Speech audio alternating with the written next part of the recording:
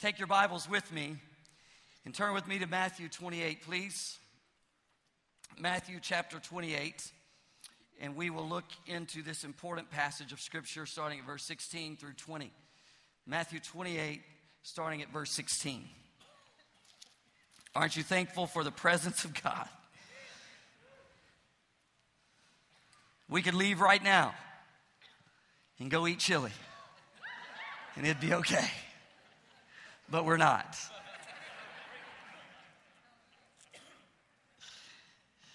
Verse 16 says, Then the 11 disciples left for Galilee, going to the mountain where Jesus had told them to go. When they saw him, they worshiped him, but some of them doubted. Jesus came and told his disciples, I have been given all authority in heaven and on earth. Therefore, go and make disciples of all the nations, baptizing them in the name of the Father and the Son and the Holy Spirit. Teach these new disciples to obey all the commands I have given you.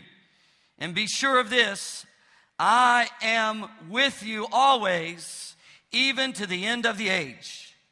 This is the Great Commission, and in this Great Commission we find an imperative verb, and it says make disciples. The command of the Great Commission is to make disciples.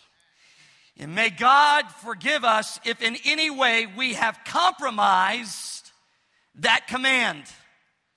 We can either lead a self-directed strategy and hope that God will bless it, or we can lead a Christ-directed strategy, which is to make disciples and have the guarantee that God will bless it. What is discipleship? We're going to spend a lot of time on that question. Messages in the weeks to come that will help us once again go back to God's original formula. And then through the summer, we'll recycle these thoughts, and in the fall we're going to release the personal spiritual growth plans, and we'll be in a theme and in a series, and it's going to be called Back to School. Back to a school of faith as we honor God as followers of Christ. The word disciple is used 269 times in the Scripture. We have come to a day where there are casual listeners, there are convinced listeners, and then there are those who are committed lifelong followers and learners. Think about the present day church, not just this church, but the church as you know it. How are we doing? Think of the categories. Casual listeners. Those are people that aren't sure that we're even giving the truth. They haven't been convinced that this is the moral authority. Convinced listeners, those who believe that this is the truth, but as you watch them day after day or week after week, you don't see a lot of change, but they are convinced. And then there are those that are committed lifelong learners. Could we agree that there are more people in that second category than in the third category? I remember starting to pastor 20 years ago, and a man walked up to me on a Sunday evening. He said, I just want to tell you something. If you ever see me do this and walk out, I want you to know why. He said, I walk out around here for two reasons. When the music gets too loud and the preaching gets boring.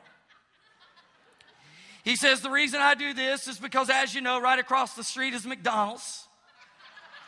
And I'm on my way to the Golden Arches.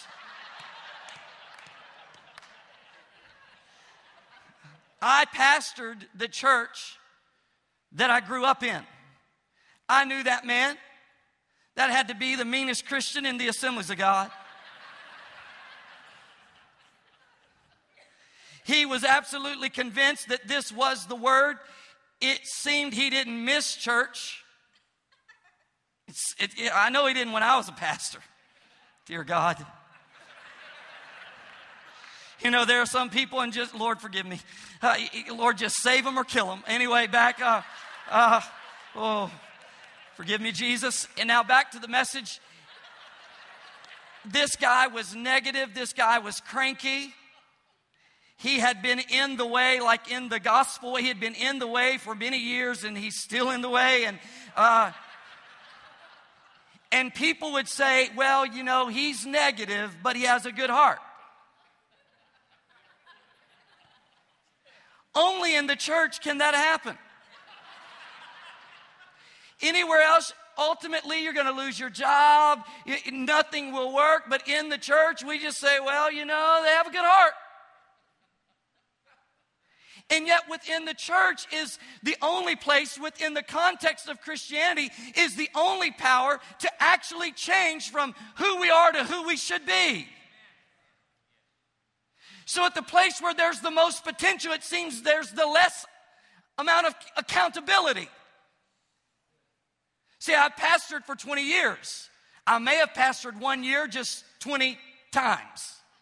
In other words, I may have only 1 year experience repeated 20 times. However, I may have 20 years of experience if I have learned, and if I'm growing, if I'm changing, if I am becoming. I think this, of all of the great word that is brought forth in a local church through like ABF, children's ministry, youth ministry, I think there should be tests. And I don't think the teacher should have to say, I'm going to give a test. I think we as students should say, give us a test, because we need to be held accountable for all of this good word that we get week after week and year after year. We need to evaluate if we are remembering, if we are applying, if we are becoming, or are we just convinced that it's the truth, but we're not being transformed into the likeness of Christ. Discipleship is putting off the old and putting on the new. It is Christ being formed in me, Christ being formed in us. Moving forward in discipleship means to move forward in transformation. Putting off the old, putting on the new. When God brought Israel, his people, out of Egypt, he then had to get Egypt out of them. They had to put off some old ways and put on the new ways. Think with me about Abraham. Abraham was a liar. Abraham lied and said his wife was actually his sister. They give birth to Isaac. You know what Isaac does? He lies. And he says of his wife, she's my sister. Isaac and his wife give birth to Jacob. His very nature was that of a liar. And then he has a bunch of kids.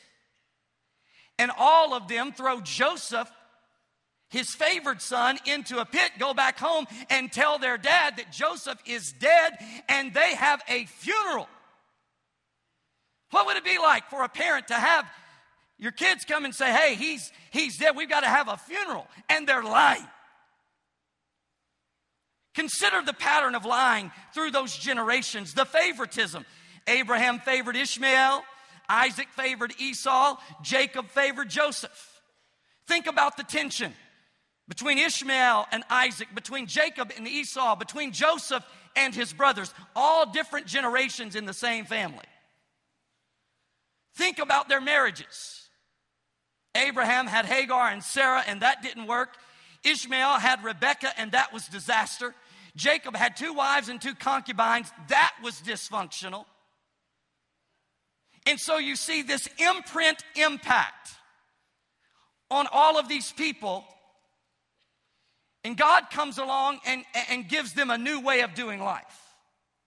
All of us have an imprint impact on us from different things. The way we were raised, the culture we've grown up in, all of these things have a way of putting an imprint and an impact. And then when we become saved, we are born again, we're brought into a new family, and positionally, we're not who we were. We are different, we are saved, we are righteous.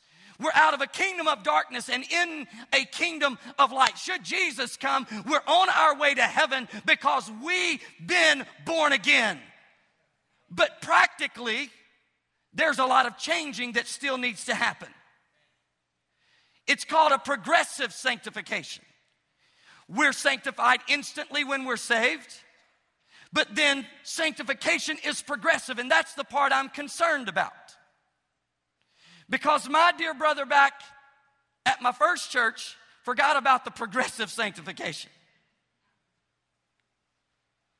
Discipleship.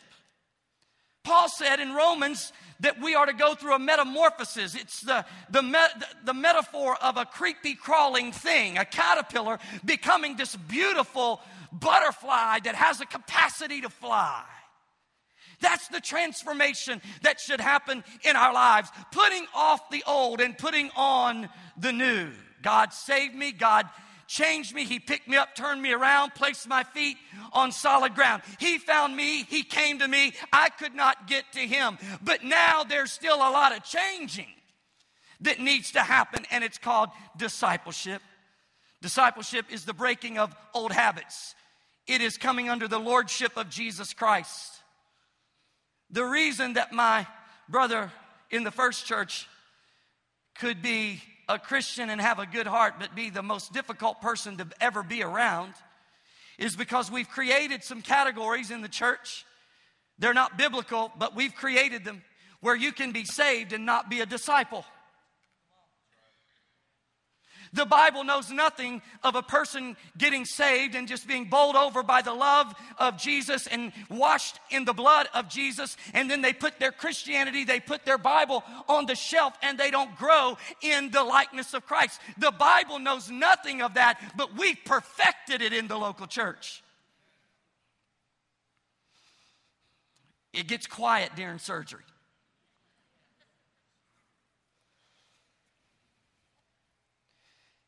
How I was raised should not be the Lord of my life. You know, this is just the way that I am.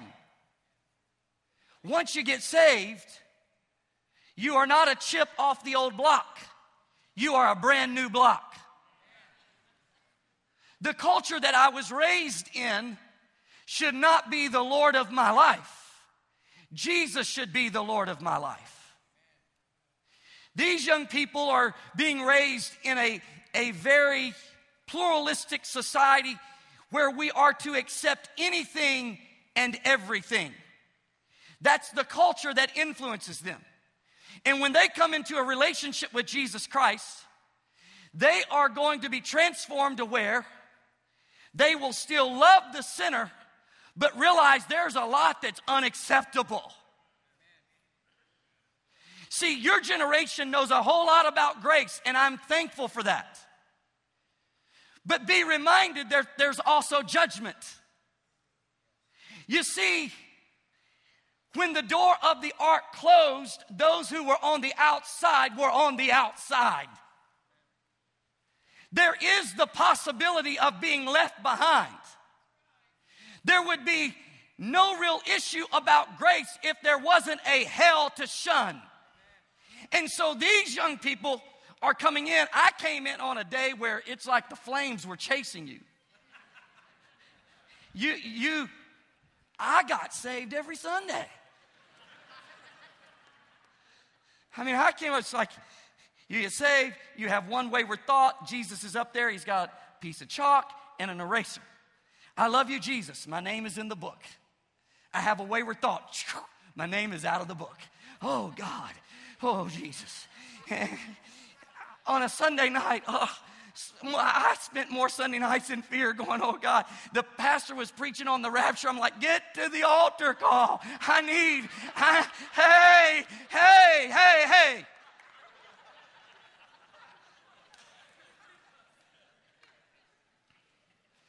Now, you're in a day where the pendulum has swung and everything's acceptable. That's not the scripture. Everything is not acceptable. There is still a standard. There is still that which is called holiness. Amen? Oh, see, I tapped a generation on that. Now let me tap that generation. There's also something called kindness. And the longer you know him, the sweeter you should become. Yeah, all right. This is bulletproof.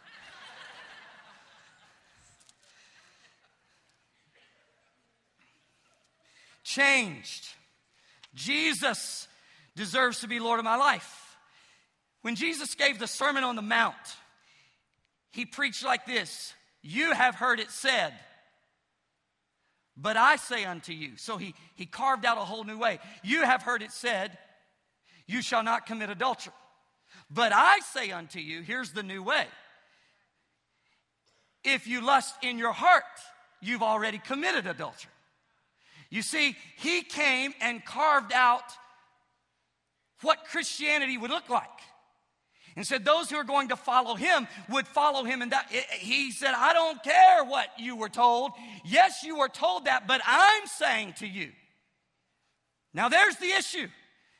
That's Jesus saying it doesn't matter how you were raised. You're in a new family now. You have new principles that guard and guide your life. So, let me ask a few questions tonight. What philosophy of success did you bring from the old life into the new life? Some people have defined success as the amount of money you have. Others, the amount of education you have. But how does Jesus define success?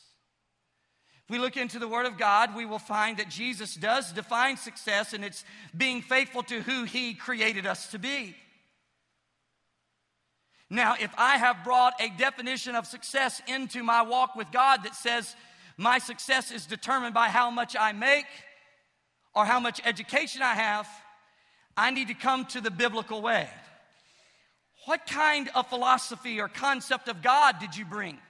Some people were raised that God was for the weak and church was just a crutch for those who are weak. Some of you were raised that way, and it was very difficult for you. And even you find yourself in the local church just kind of struggling. At times you want to look around and say, because you have that old concept, that old philosophy. And you have to come and realize that God is God, and God is good, and God created you, and God is in control. And God is not just for the weak, he's for you, the weak. He is for everybody. See, what kind of concept of marriage did you bring into your Christianity? That a happy marriage just happens naturally? And she's in this relationship to meet all of my needs? Or I got kicked out of the house and I needed a mom?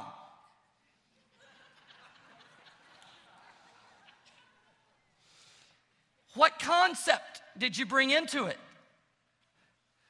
See, some marriages would really function if we would just come back to this way of doing marriage rather than saying, but this is the way my dad did it.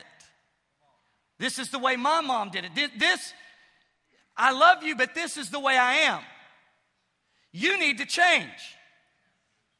Well, chili's cooking. Let's move along. I feel it. It's getting hot. Okay. Conflict. What kind of concept of conflict did you bring into your walk with God? See, some people just stuff conflict. Some people go silent and people don't talk to each other. It's the silent sabotage. Some people just explode. Every which way I've just said is very unbiblical. And we say, it's just the way that I am. My dad was a hothead and I'm a hothead. You just got to learn to deal with it. No, what does the Bible say? Discipleship, lordship is that I honor his way and I ask God to change me. I become a whole new person. Oh, let's talk about it. Classism. What concept did you bring into Christianity? Racism. Pastoring a church in South Arkansas, it was very interesting. In a city where there's 50% white, 50% black. When we had the first African American who came onto our leadership board, and people said to me, Pastor Ron, you're not white enough. And the African American community said of that brother, you're not black enough. What kind of concept did you bring into your Christianity? Were you raised that just because the color of someone's skin, they were to be marked off? And do you say, I just want to tell you something, Pastor. I can put up with a lot of things. But I'll just tell you right now, if somebody comes in with a tattoo,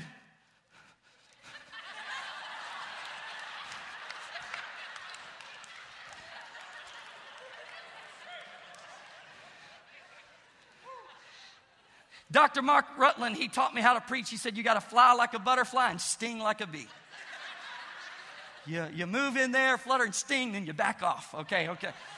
I'm backing up for a little bit. Discipleship is putting off the old and putting on the new. What concept of sex did you bring into your Christianity? That's a subject we hadn't even been allowed to talk about in the local church. And our society is so influenced. 50% of men in the local church have issues with pornography. And we never even, it's like we can't say the word. God created sex. Hallelujah.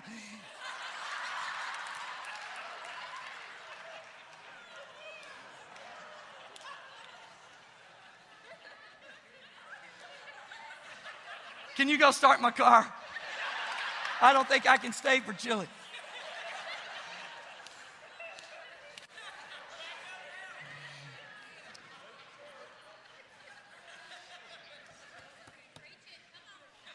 Let's get real.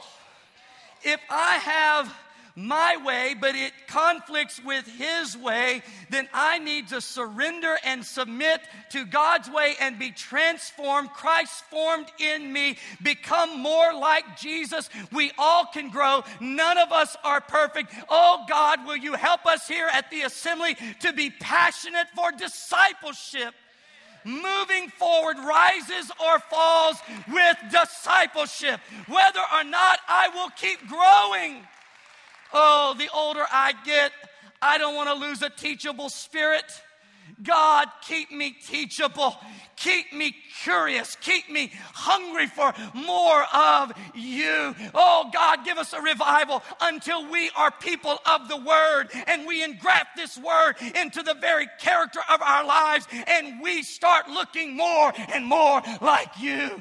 Oh, I have a passion that 1 week from now, I'm not the same man that I am today. 1 year from now, I am not the same man that I am today. More of Jesus, more of Jesus, more of Jesus. Even when it hurts. And when all the pride in me says, no, may the Spirit rise up and convict me until I surrender to the plan of God. You say, Pastor, how does this work? Just a few thoughts. Get saved. You must be born again. Why would I say that on a Sunday night? Because no matter how long you've been in church, it doesn't guarantee or necessarily mean you're saved. Sitting in church doesn't make us a Christian. Do you know Jesus? Maybe you've just become very religious. You go through the motions of religiosity, but you never read your Bible. You never pray. There's not an appetite for God. You know, anything that's alive is going to have an appetite. If there's no appetite for the things of God, then ask yourself, do I know Him? Or do I just know about Him?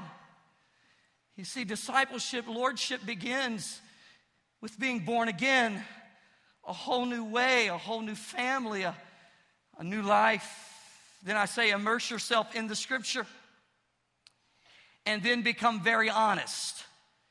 When His way collides with your way, be honest about it, struggle with it, and surrender and submit to His way.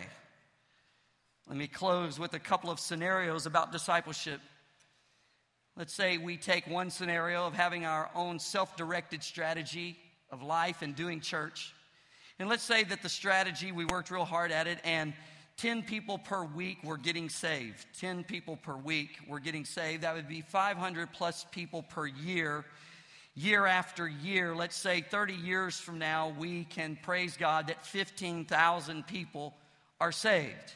However, that's only a small dent in the unsaved population of this country.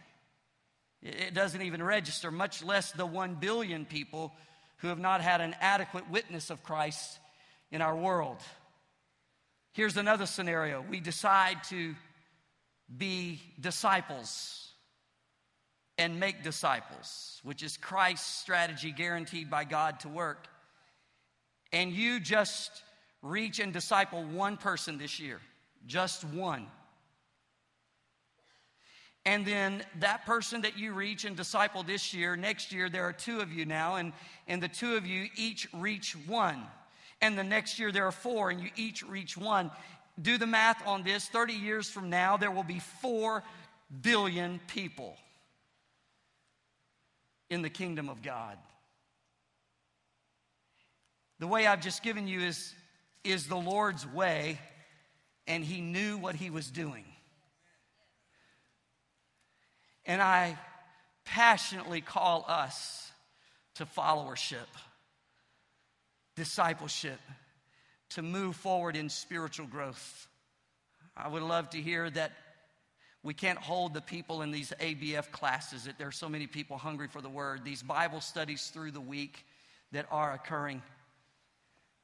I want to see that, but I want to make sure it's happening on a personal level, and that you're finding someone that you can pour into. Anytime there is a new pastor coming into a church, there will be kind of a spike of visitors, and we kind of find ourselves at an intersection where some people are not attending church and they start attending church. Some people are in another church and they come over because for some reason things aren't working out where they are. And sometimes, and I need to be careful to say no one's done this to me, so you don't have to say, I cannot believe he is up there telling everybody what I told him this morning. I'm not doing that. But here's the scenario. If someone's coming from another church, and sometimes a church loses its vision, there's just all kind of reasons where a person may leave a church. That happens. There are people who will leave this church. It will just happen.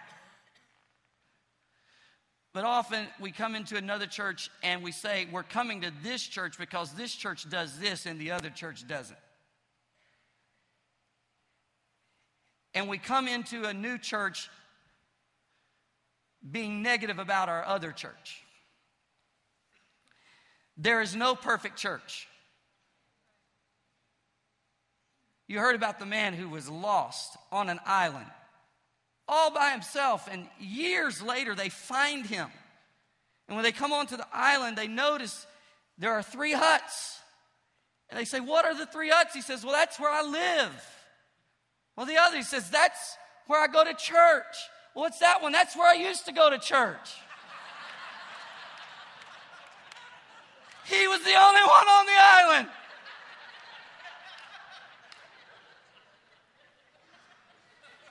I understand all of that. Let me just say, here's the way we should be here. If you're coming from another church because for whatever reason things haven't worked out there, and I don't know what all those issues are, and you have to pray through those. You should be clear about what is core at the assembly. And one of the core values is that we are saved to follow Jesus as disciples. And our passion is not just to have some awesome church services and be very excellent at doing church service until we're better at coming to church than being the church. I'm passionate that we will be the church. And being the church means we will submit to Christ and be followers of Jesus. And when His way contradicts with our way, we'll submit and go His way, so that Christ may be glorified and we can make disciples of all nations. All nations.